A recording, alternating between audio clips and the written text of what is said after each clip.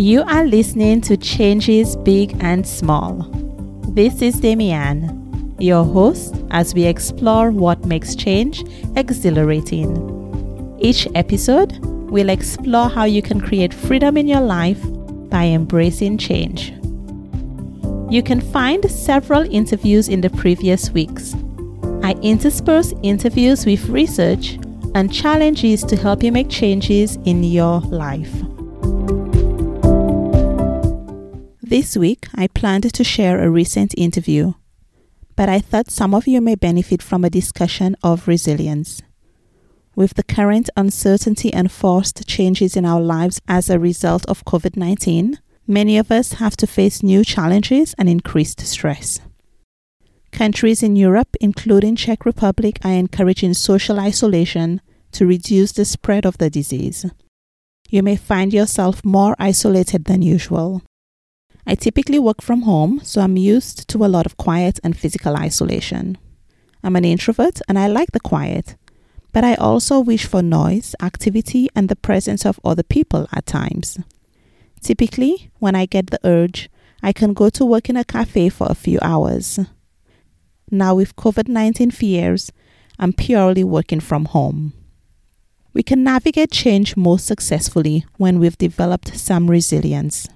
According to the American Psychological Association, psychologists define resilience as the process of adapting well in the face of adversity, trauma, tragedy, threats, or significant sources of stress, such as family and relationship problems, serious health problems, or workplace and financial stresses.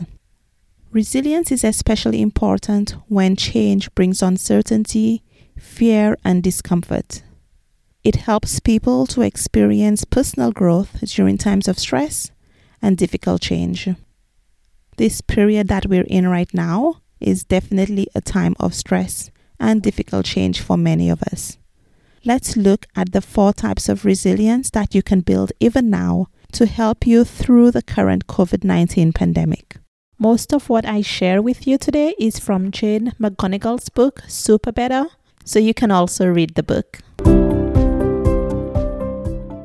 The 4 resiliencies are physical, mental, emotional, and social. Physical resilience is the ability to move your body and use your brain as you need to. Mental resilience allows you to face challenges that come up.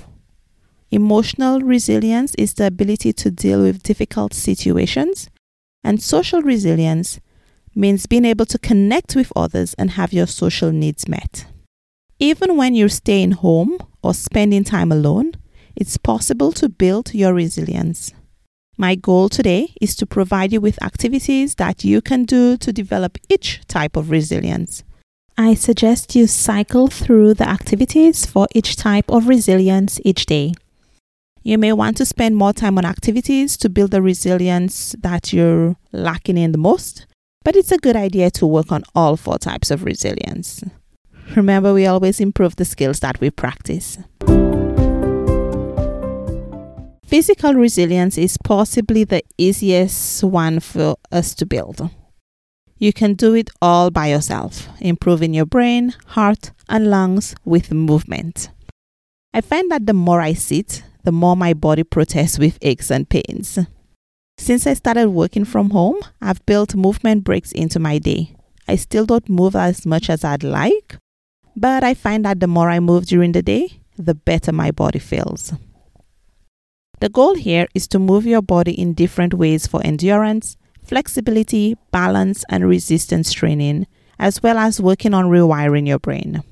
Examples of endurance activities include jumping jacks, in-outs, burpees, mountain climbers. For flexibility, you can do some stretches and twists. Balance activities involve you using one leg at a time, and resistance training usually works best if you have some dumbbells or resistance bands. But even without them, you can do a variety of bodyweight exercises. To get you started, there are links to websites for each type of exercise in the show notes. Personally, my favorite way to work out at home is to find a video on YouTube, and I usually follow along to several Zumba videos every day. There are also lots of apps and websites that you can use to find exercises or workouts. To rewire your brain, practice mindfulness and meditation. That's definitely come up a few times before in interviews with other people. It can be a few minutes of deep breaths while you just feel the sensations in your body, sitting quietly, doing breath work, meditating. It can be a few seconds, it can be a few minutes. The point isn't to add more stress that, I'm not doing this right, but rather to take a few moments to be in your body, to escape all of the craziness and drama that you may be facing in your life.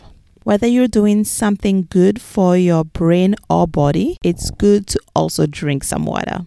Many of us don't drink enough water every day. I certainly am guilty of this. And it helps our body with many functions. So even at home, it can help you drink more water if you keep a water bottle beside you. Please check the show notes because I've included a number of links to websites where you can find free workouts. Some of the links are to YouTube channels, and there are also apps that you can use on iOS, Android, or the web. Some of them require an account, some of them do not. To build mental resilience, tackle a tiny challenge or learn something new. Perhaps you're already taking one of the challenges from listening to Changes Big and Small, or you're learning new things at school or work. Here are some other quick activities that you can do at any time to build mental resilience. Snap your fingers 50 times. Count backwards from 100, but make it interesting, counting by 7 or 9, etc. Solve a riddle. Use your non-dominant hand to complete a task. With emotional resilience, positive emotions makes it easier to face problems that come up. It turns out that there are good reasons for you to watch cat videos. There are actually 2 excellent ways of building emotional resilience on your own. One of them is to watch animal videos or photos, which builds feelings of love. The second is to look through a window for 30 seconds with curiosity and giving it your attention. Social resilience might be the most difficult one to build during social isolation. You can connect with others through touch or gratitude. If you're living with other people and you think it's safe to do so, you can share a 6-second handshake or hug or some other kind of physical expression of love.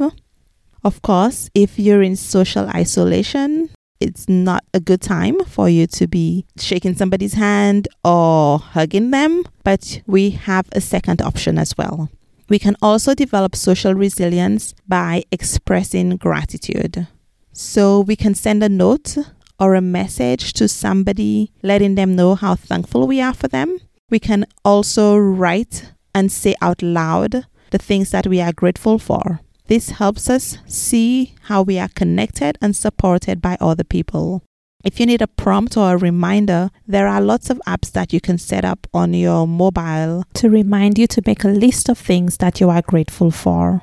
So if you're feeling a bit holed up at home during this COVID-19 pandemic, take some time to work on each of the 4 types of resilience. The challenge is to do something to build your resilience every day. The good news is that Jane McGonigal has a website, Super Better, that provides you with tasks to do each day. It's free to create an account and start using the site. You can use it on your iOS device, Android, or the web. Super Better is an online app that helps you build resilience. It provides power-ups, which are quick actions to help you feel better, and quests, which are small steps toward a goal to help you build your resilience. Each time you do a task, you get points towards one of the 4 types of resilience. It gamifies the process of building resilience to help you build positive emotions that motivate you and help you grow. Check it out and share your experience with me and with others. Be well, stay safe. I'll be back next week with an interview. Thank you for listening to this episode. If you have any questions or comments, please let me know. You can reach me on Twitter, Facebook, Instagram, or by filling out the contact form on the website. I'd especially like it if you would join the Changes Big and Small Facebook community. I share additional resources there, and I would love to support you in your change journey. And please share the episode with someone else. Every time I see even one more listen, that inspires me to keep creating the podcast. I appreciate you going on this journey with me. And to end, as always, remember that change begins with one small step. Have a great week.